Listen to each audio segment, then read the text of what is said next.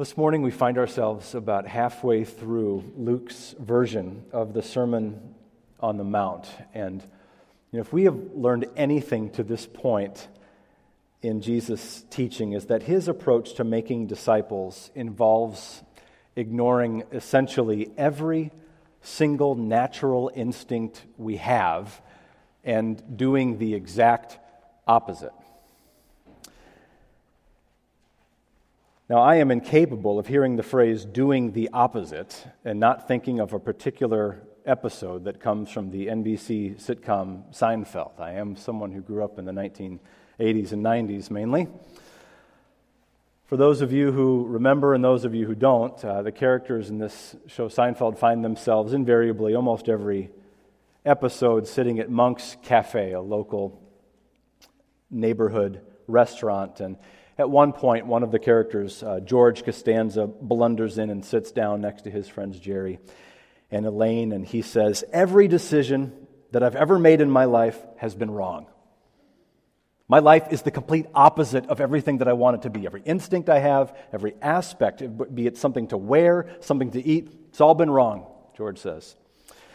Now, at this point, it's great. It just begins to ramp up. A waitress walks up to him, and she gets one look at him, and without even asking him, she tells him what he's going to order for food. She says, "Tuna on toast, coleslaw, a cup of coffee," and she starts to walk away. And then it hits George like a punch in the face. He says, No, wait a minute. I always have tuna on toast. Nothing's ever worked for me with tuna on toast. I want the complete opposite of tuna on toast. Chicken salad on rye, untoasted, with a side of potato salad and a cup of tea. Ha-ha! And the waitress heads off to get the order. Well, the next thing that happens is George's friend Elaine notices that a rather attractive woman is sitting at the counter, and she's attracted George's attention, or George has attracted her attention somehow. So she tells him, she says, "George, there is a gal at the corner the counter that just looked at you." George responds. He says, "So what? What am I supposed to do?" She says, "Well, go talk to her." George informs her, "Elaine, bald men with no jobs and no money, who live with their parents, don't approach strange women." And then his buddy Jerry chimes in, "Well, here's your chance to try what? The opposite. Instead of tuna salad and being intimidated by women, chicken salad and going right up to her." George reflects and admits, "Yeah, I should do the opposite. I should." And then Jerry delivers the glorious line. He says, "If every instinct you have is wrong, then the opposite would have to be right." And George, this revelation lands on him with full force for the first time, and he says, "Yes, I will do the opposite."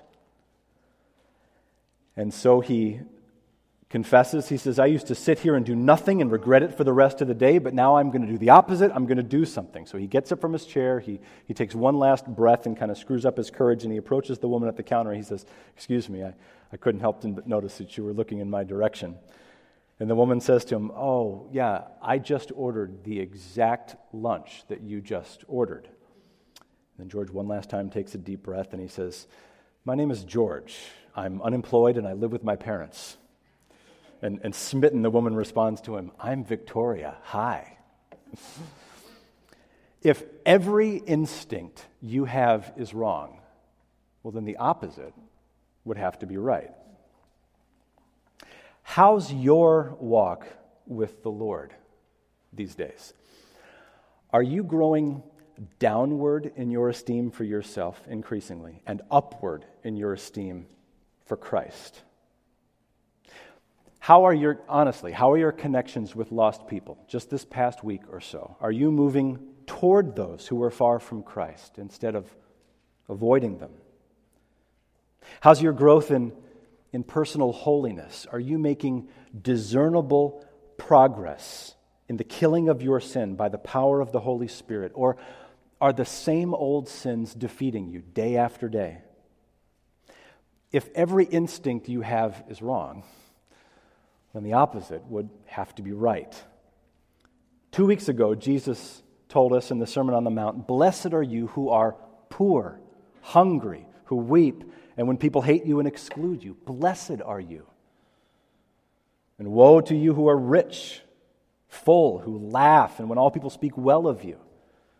Last week, Jesus told us, love your who? Enemies. This morning, we've already heard the sermon text read for us. Jesus, what he is teaching us today is no less countercultural. Jesus knows exactly the bent of our sinful hearts, and so he commands and counsels us today to do the opposite. Here's the big idea today. Our culture teaches us to be exacting of others and to go easy on ourselves. Our Savior teaches the reverse. Our culture teaches us to be exacting of others while going easy on ourselves. Our Savior teaches the reverse. Like every other aspect of the Sermon on the Mount, Jesus would have us to do the opposite. The opposite of the world around us, the opposite to the sin that's within us. This is how we make disciples who in turn make disciples. Now, I'd like to give both points up front today, and we'll just seek to unfold each of them in turn. Making disciples who make disciples requires two things according to this text this morning. Number one, merciful interaction with others. And number two, careful examination of yourself. Making disciples who make disciples requires merciful interaction with others and careful examination of yourself. Our culture teaches us to be exacting of others while going easy on ourselves. Our Savior teaches us the reverse. So let's begin with point one. Making disciples who make disciples requires merciful interaction with others. The reason why I believe that mercy is the best way to describe the governing principle that we see in verses 37 and 38 is that mercy is exactly what Jesus is driving at in verse 36. Now, we took a look at verse 36 last week as the conclusion to the text. But given where it sits in Jesus' flow of thought, verse 36 could easily serve as the introduction to this week's text. Listen to how seamlessly Jesus' teaching runs from verses 36 to 38. Be merciful, even as your Father is merciful. Judge not, and you will not be judged. Condemn not, and you will not be condemned. Forgive, and you will be forgiven. Give, and it will be given to you. Good measure, pressed down, shaken together, running over, be put into your lap. For with the measure you use, it will be measured back to you. See what Jesus is doing here in verses 37 and 38? The four commands in verses 37 and 38, namely, judge not, condemn not, forgive, and give, all four of them represent concrete ways that we can extend the mercy spoken of in verse 36. These four commands are not random. They are each at the very heart of what it means to become an increasingly merciful person, because Jesus urges us to be merciful even as your Father is merciful.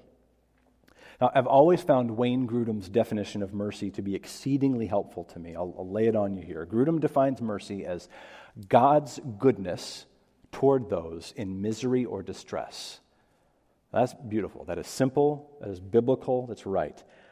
Mercy is God's goodness toward those in misery or distress. So we see, for example, the nature of God's mercy powerfully unfolded for us in the request that King David has of the prophet Gad in 2 Samuel 24:14. Listen to this verse.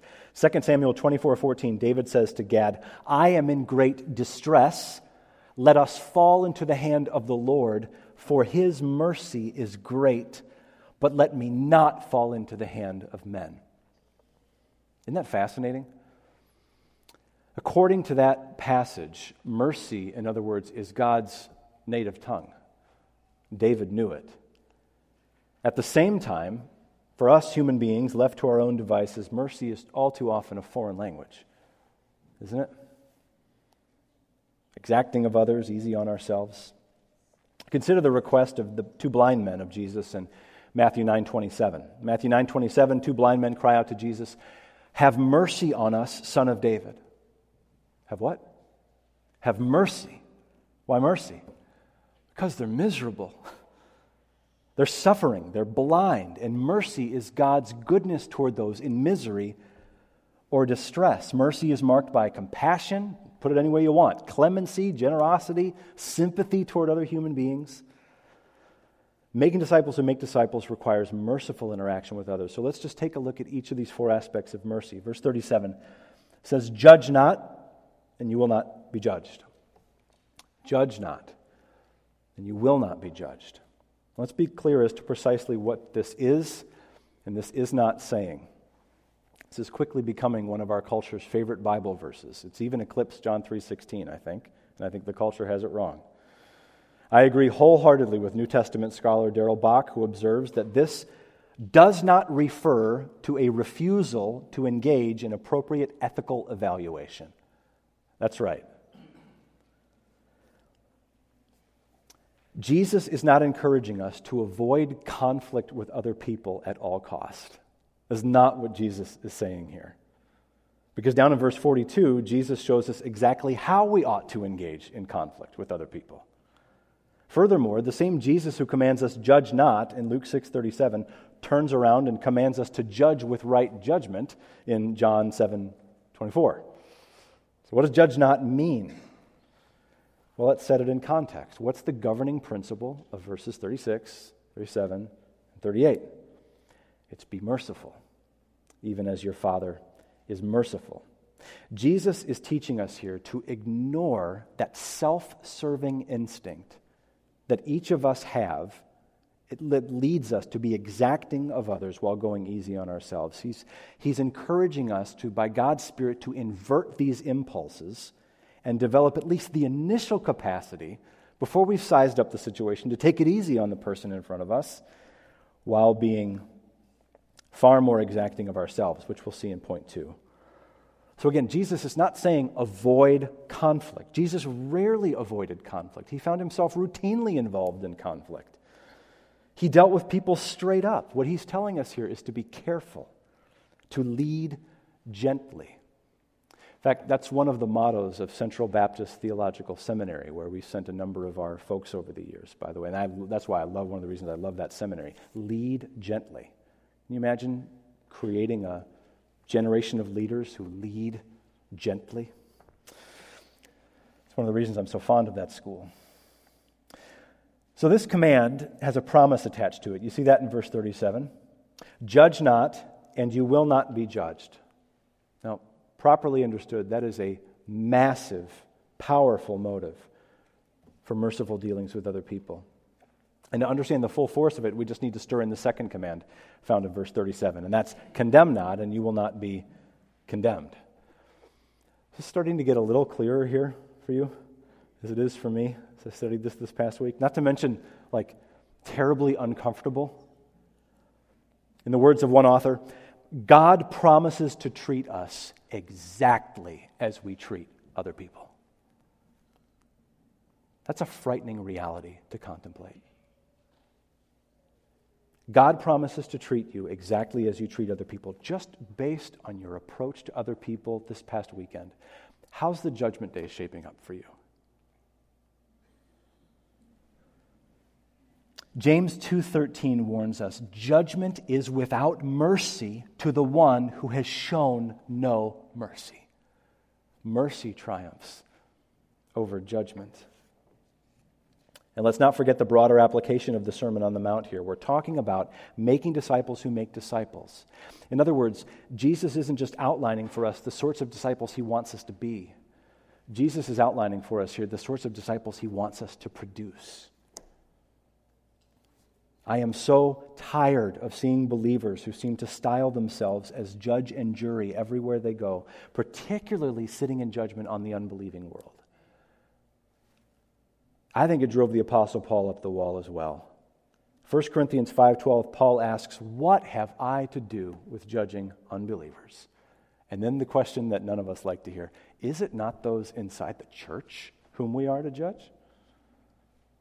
The answer is yes. We are to have nothing to do with judging and condemning unbelievers, and yet for so many Christians, it is their basic posture toward the world.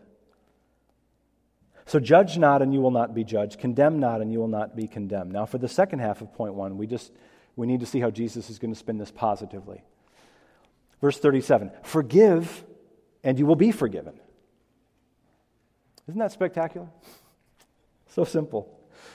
Doesn't it make you want to be all kinds of gracious with other folks? Forgive, and you will be forgiven.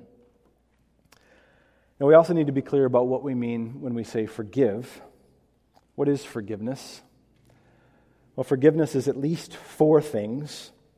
I've learned these from different sources over the years, but all of them are neatly summarized in a little booklet that we have in Fellowship Hall called Peacemaking Principles. If you don't have that booklet, take it. Bring it home, internalize it, memorize it, live it. Peacemaking Principles. Here's 4 promises of forgiveness. When you're saying, I forgive you to someone, the first thing you're telling them is, first and foremost, I will not dwell on this incident any longer. I won't even dwell on it. Secondly, when you say to another person, I forgive you, what you're saying is, I will not bring this incident up and use it against you. Third, you're saying, when I say I forgive you, you're saying, I will not talk to other people about this incident. And then fourth, when you forgive another person, you're telling them, I will not allow this incident to stand between our relationship in any way here going forward. Now that's forgiveness. Are you, by that measure, a forgiving person? Most of us think we are. The only problem with that is that we tend to go very easy on our analysis of ourselves. We say, I forgive you, but inside we're thinking, I'm not forgetting this. I'm going to continue to dwell on this. We say, I forgive you, but what we mean is, I reserve the right to bring this up at any point that's convenient for me. We say, I forgive you, but we tell 6 other people about how offended we are, sparing them no details. We say, I forgive you, but we know deep down that this is standing between us and this other person, this incident, whatever it is. Are you a forgiving person? I'll tell you what I know for sure. If you are a Christian, you are a forgiven person. 1 John 1:9 assures us, if we confess our sins, He is faithful and just to forgive us our sins and to cleanse us from all unrighteousness. And when God, through Jesus Christ, offers you forgiveness by virtue of His Son's sacrificial substitutionary atonement on your behalf on the cross, He really forgives you. When you repent of your sin before a holy God, He refuses to dwell on the incident. He won't bring it up again and use it against you. He's not going to blab it all over heaven and earth. He won't allow the incident to stand between you and Him. He'll just move forward in forgiveness. Do you know this kind of forgiveness? Because it frees you. It frees you to be lavish with forgiveness to other people. Today you can know this forgiveness. You can confess your sin to God. And if you do, He is faithful and just to forgive you your sin and to cleanse you from all unrighteousness. The final aspect of mercy that we see here in point 1 is unfolded in verse 38. Let's go there. He says, give, and it will be given to you, good measure, pressed down, shaken together, running over will be put into your lap. For with the measure you use, it will be measured to you. Now that last phrase is the governing principle that sums up what all these examples of mercy have in common. That for in verse 38 is key because it establishes a relationship between the indicative statement, with the measure you use, it'll be measured to you, and then all of the imperatives. Judge not, condemn not, forgive, and give. This is a tightly packed couple of verses. So give and it will be given to you. Okay? Give in what way? Let's just interpret this in the broadest possible sense. Let's interpret this in the broadest possible sense for the purposes of disciple making. Give of yourself to other people. Give of your time. Give of your possessions. Give of your emotional bandwidth. Give of your home. Give of your family. Give. And God will see to it that it will be given to you. God will not be outgiven. That's the point here. Go ahead and give yourself away to other folks, because I assure you, you cannot outgive God.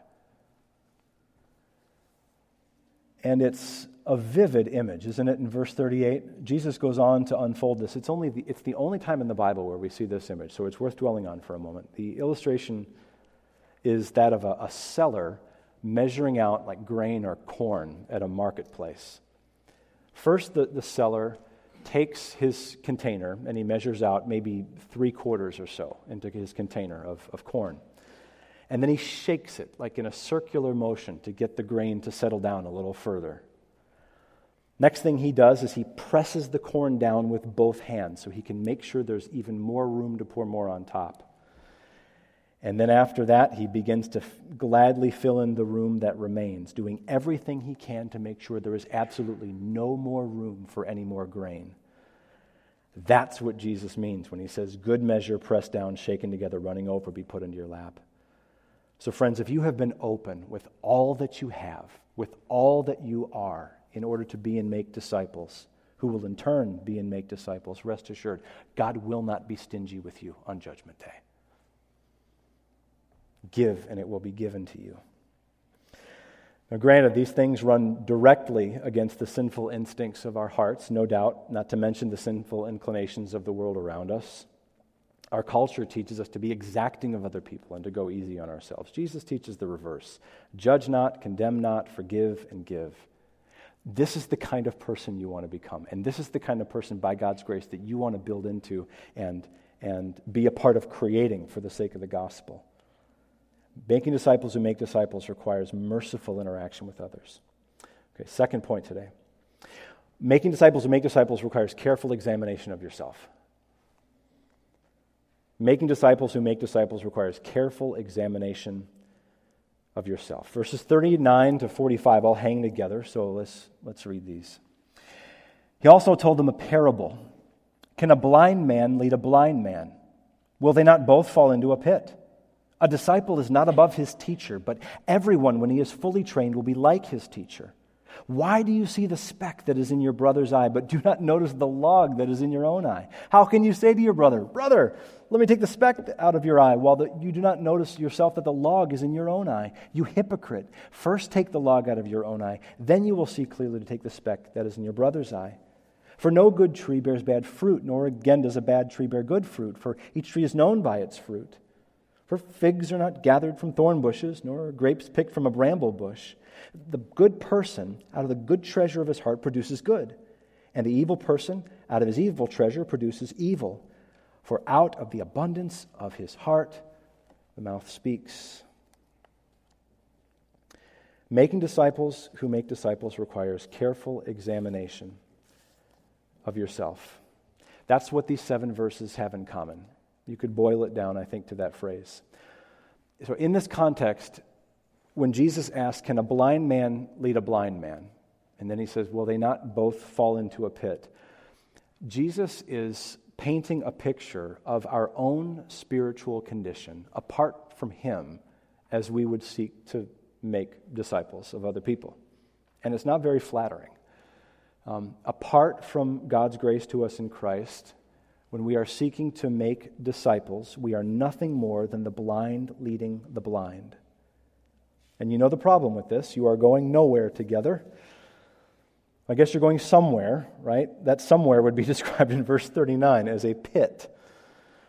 The word that Luke uses for pit here isn't just a little roadside ditch. The Greek term behind this, in the words of one New Testament scholar, is a deep pit, a mammoth hole that you're not going to be able to claw your way out of. This is trouble. Verse 40 then follows with a warning for us, doesn't it? Verse 40 should serve notice to every leader in this room, every parent, every grandparent, every disciple maker in this church. Verse 40 should burn into our soul. A disciple is not above his teacher. But everyone, when he is fully trained, will be like his teacher. Now, look, if you have an inflated vision of who you are, verse 40 won't threaten you much. But if you've lived long enough to let life kick the tar out of you a little bit, verse 40 is awfully humbling.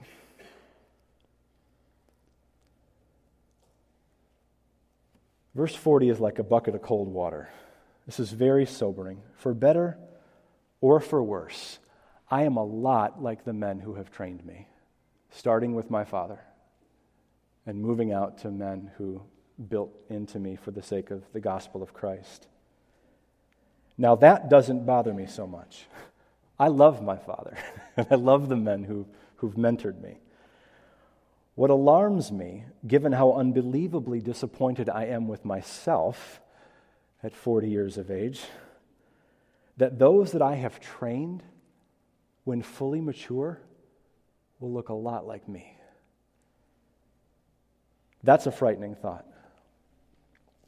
Can I be honest with you? Most days, I am singularly unimpressed with myself. The more I walk with Jesus, the more enamored I am of Him, the less impressed I am with me. I wonder if you don't feel that same way about yourself in your walk with Jesus. Which leads us then to verses 41 and 42, to the log and the speck. This is why I believe that we as disciple makers are in view in verse 39 in the parable of the blind leading the blind, because Jesus isn't finished with this image yet. He's going to pick it up again in verses 41 and 42 and show us what's at the root of our visual impairment. Take a look, no pun intended, take a look at verses 41 and 42. Why do you see the speck that is in your brother's eye, but do not notice the log that is in your own eye? How can you say to your brother, Brother, let me take out the speck that is in your eye, when you yourself do not see the log that is in your own eye? You hypocrite! First take out the log that is in your own eye, then you will see clearly to take out the speck that is in your brother's eye. Notice once again, Jesus is not teaching us to avoid conflict here. He just assumes it's going to happen. He wants to equip us for it. And verse 42 runs on the assumption that we are totally willing to do eye speck surgery on another person, provided we remove the gigantic railroad tie protruding out of our own eye. That's what he's getting at here. And notice, we'll get to self-examination in just a moment. I just want to make this point. We need to become, this passage assumes that we need to become increasingly a peculiar sort of people, a unique sort of church that is hungry for, and in fact, lovers of correction. That's what this passage assumes. Notice I didn't say we need to become folks who are experts at giving correction. We don't relish that, although we will do it, because being in the local church requires that from time to time, and you don't dodge that bullet. You move into a situation where you need to adjust somebody, correct somebody, and you do it. No, I'm talking about becoming a church fellowship who's more and more at home with receiving correction. Proverbs 9:8 says, "Reprove a wise man, and he will love you." Not resent you, not resist you, not reject you, but love you. Are you growing in wisdom by that measure? Proverbs 12:1, I saw this in my devotions yesterday. Proverbs 12:1 just says it straight out. Whoever loves discipline loves knowledge, but he who hates reproof is stupid. Did you know that verse is in your Bible? Proverbs 12:1. He who hates correction, who hates being adjusted, who hates reproof, he's stupid.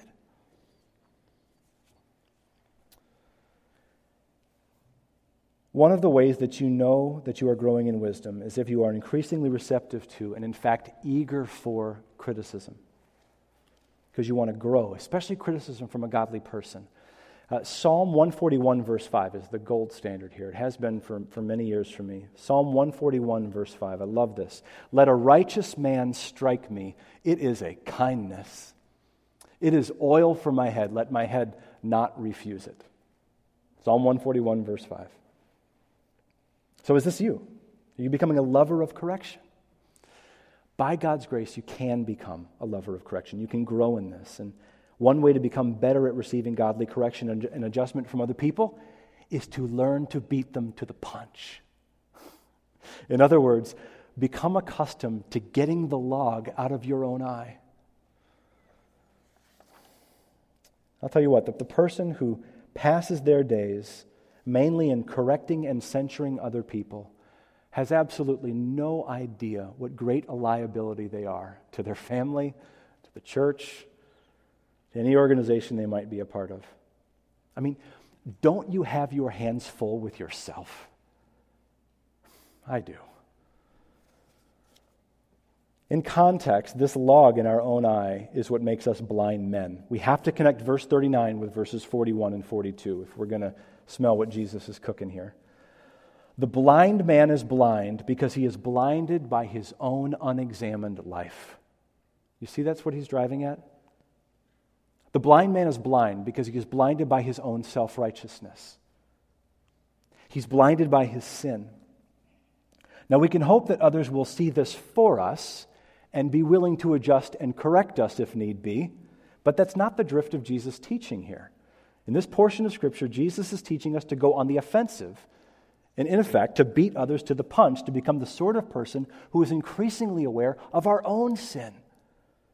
That we are not some great asset to any organization that we're a part of, but primarily a liability.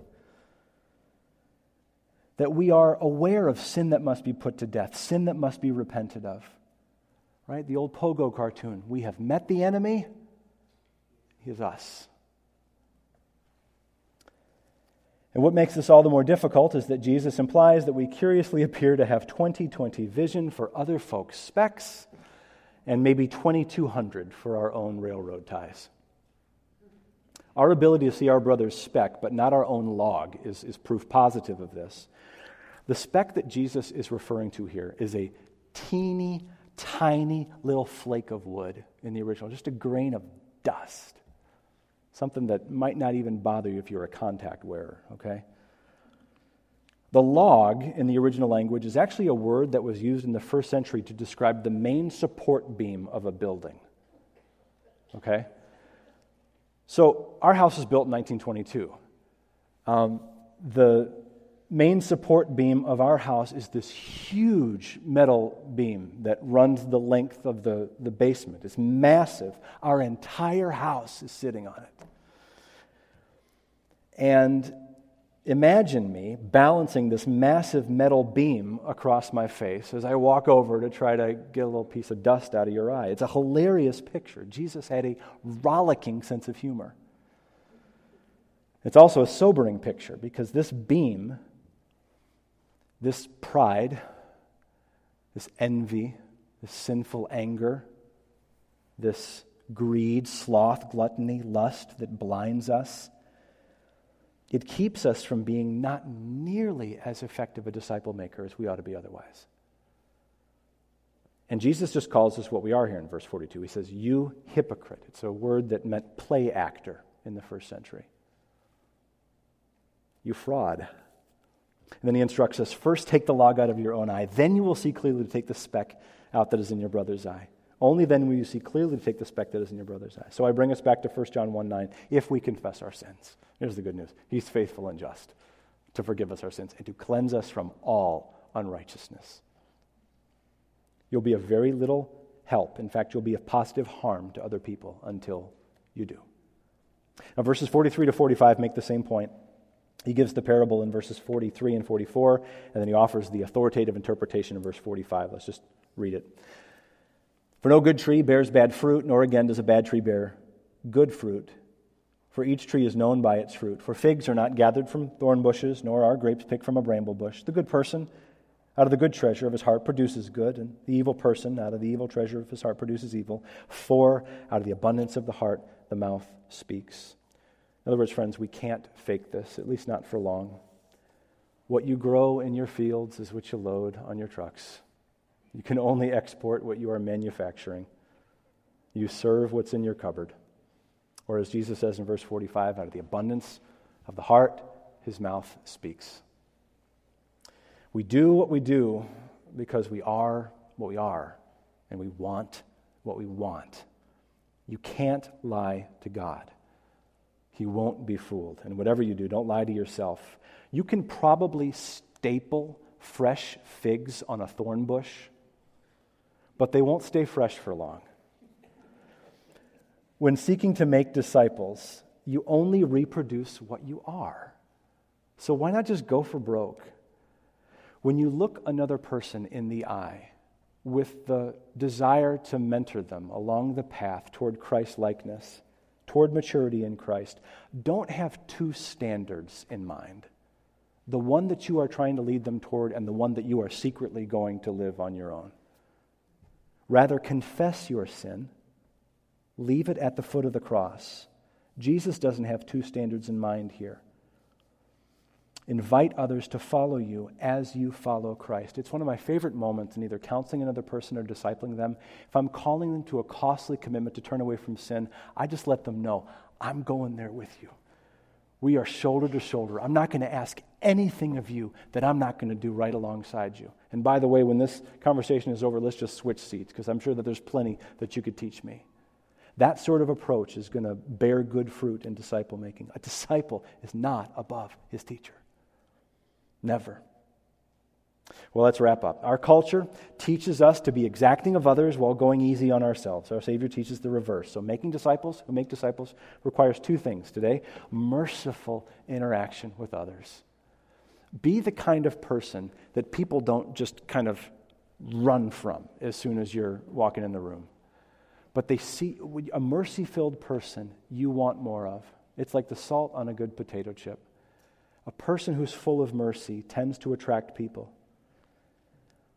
So be merciful in your interaction with others and give careful examination to yourself. Not vain speculation, but careful examination. Know your heart and know what a liability it is. Don't follow your heart, whatever this world tells you. To follow Jesus is not only to swim against the tide of the world around us, but to swim against the tide of the sinful nature within us. How desperate we are, aren't we, for the renewing work of the Holy Spirit in our lives. How desperately we depend on Him to live a text like this. The supernatural work that enables us to live worthy of the gospel. The fact that a disciple is not above his teacher ought to serve us noticed in our quest to be and make disciples of Jesus. We rise to the level of our leaders. So choose your leaders wisely, follow them closely, and live deliberately so that those who have their eyes fastened onto you will see the person and work of Jesus Christ through you. Next Sunday is our final Sunday in chapter 6, and it will also serve as the conclusion to our study of the Sermon on the Mount. Jesus saves his most memorable parable for last. I love this parable, the tale of two houses, one built on sand and one built on rock. And obedience to the words of Jesus Christ is what makes the difference between the two. We'll pick it up then. Right now, let's pray.